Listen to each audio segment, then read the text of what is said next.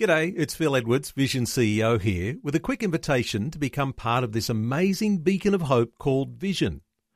Together we can put our love into action to help people of all kinds build or rebuild their lives on the truth of God. Please consider the part you can play during our upcoming Visionathon appeal, remembering that it's your support that makes Vision possible, including this podcast. Life, culture, and current events from a biblical perspective. 2020 on Vision.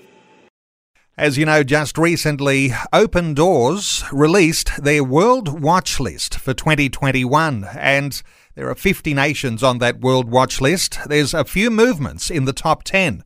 But, as you may not be surprised to hear, the nation of North Korea has topped the World Watch List for the 20th year in a row. What makes North Korea such a dreadful persecutor of Christian believers? Murray Noble from Open Doors is back with us. Hello, Murray. Welcome back to 2020. Hey, Neil. Thanks for having me. Murray, the World Watch List, you've got 50 nations on there. In fact, COVID-19 being blamed for an intensity of persecution that is going around the world. But let's get a focus on North Korea because it's been at the top of the list for the last 20 years. Why is it such a dreadful persecutor of Christians? Well, unfortunately, North Korea has shown no attempt to give Christians or anyone the opportunity to have a faith other than the worship of their leader, Kim Jong-un. In fact, the penalty for being a Christian in North Korea is death. There is no alternative. So, unfortunately, the lack of restrictions and the oppressive nature of the government means it's very hard for Christians to live for Christ, let alone evangelize or share their Christian faith, even with their own family. It used to be, didn't it, that North Korea was way ahead of other nations as a persecutor of Christians, but there's a bunch of nations now that are catching up because there's been an intensifying of Christian persecution over this past year. That's correct. Afghanistan is ranked in number 2 on the World Watch List, and the only difference in our scoring system is that Afghanistan has slightly less violence towards Christians than North Korea. In terms of the pressures within family, the pressures within community, and the pressures from the government, Afghanistan and North Korea are equal. They're all maxed out on the intensity of the persecution and discrimination. It's just that violence piece that keeps North Korea in number 1. When we talk about issues like religious freedom here in Australia, do you think, Murray, that people are taking those seriously enough? When we have a conversation like this, we recognise that religious freedom just isn't there in these nations that persecute Christians. Do you think that we need to be mindful of just how serious and how valuable our own religious freedom is here in Australia? I think that's very important. I think it's easy to take for granted the fact that we can go to church on a Sunday or go to a Bible study during the week, when in places like North Korea, we see families unable to share the gospel with their children. I think it's such an incredible blessing that we have here in Australia to be able to share the gospel with anyone that we want to, and in some ways that can make us kind of numb to that fact and just pull back from sharing with our friends and family. But in North Korea, despite the risk, we see parents sharing with their children, risking everything, their lives, their family, because they know the importance of sharing Jesus with those that are important to them. So I think it's important to remember we have the opportunity to share Jesus with anyone around us, and that's an important opportunity to take. Interesting, isn't it, when we look at North Korea and we talk about religion? Well, because there is an element of what we could almost say is a little bit like emperor worship. This worship they call Juche in North Korea, very, very significant, but it means that every other religious voice is drowned out, suppressed and oppressed, even to the point where tens of thousands are in concentration camps. This is a dreadful way to be able to reflect on the idea of religious freedom, because there is no such thing as religious freedom in a place like North Korea. That's correct. It's an incredibly sad situation. We see nearly 70,000 of our Christian brothers and sisters who are currently imprisoned in these concentration labor camps purely for following Christ. And unfortunately, there's not a whole lot of hope that they'll ever escape from these prisons or be let go from these prisons.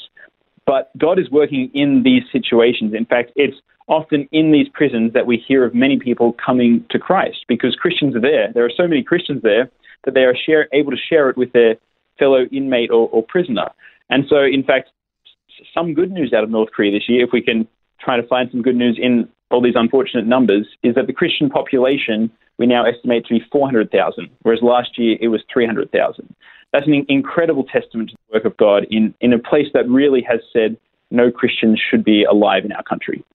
Some people will say, how does that happen when there is such incredible, intense persecution in a nation like North Korea? But this is an important aspect, and I wonder if you can reflect on this, Murray. The fact that what is more valuable than even life itself is to know Christ and to know that eternal salvation is something that can deliver you from the hardships that you live in. What are your thoughts for the value of what salvation holds? And when we reflect on people in North Korea who just hold their salvation so highly.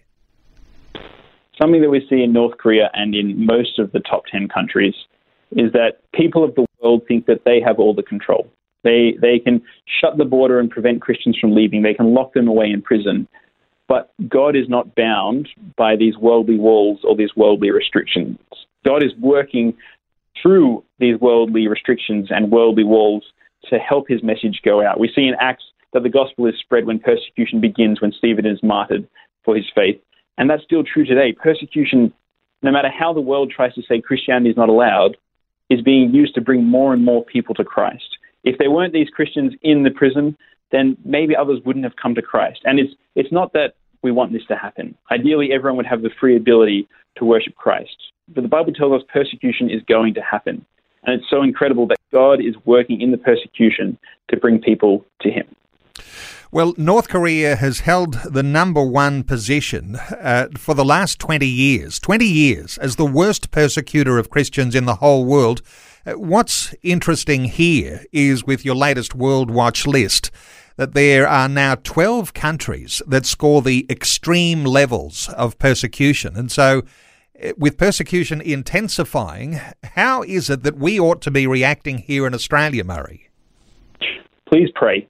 Prayer is more important than almost anything because God can do what we can't. God can do more than any man or organization could do. And time again, we hear of people's prayers being answered in some of these persecuted countries where they've prayed for supplies, they prayed for help right as the doorbell rings saying, here are some supplies.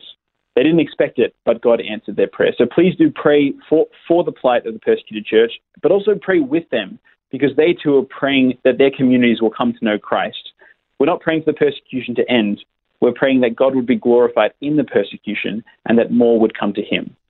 But if you would like to help financially, Open Doors right now is running a North Korean-focused campaign where you could provide a safe house in China for a North Korean Christian who has escaped North Korea, or even emergency relief for 6 months, helping a persecuted Christian who is struggling to survive as a North Korean believer.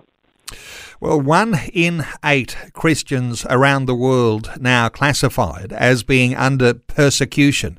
And at the top of the World Watch list is, for the 20th year in a row, North Korea. Murray Noble is from Open Doors. There is a special appeal that is running at this time to support North Korean Christians. You can find that appeal. You'll find a link on the website at opendoors.org.au. That's opendoors.org.au. And honour to the organisation and the staff and the people in Open Doors, not only here in Australia but around the world, who are working overtime to support Christians who are under intense persecution.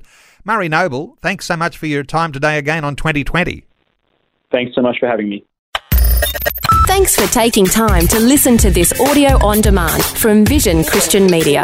To find out more about us, go to vision.org.au.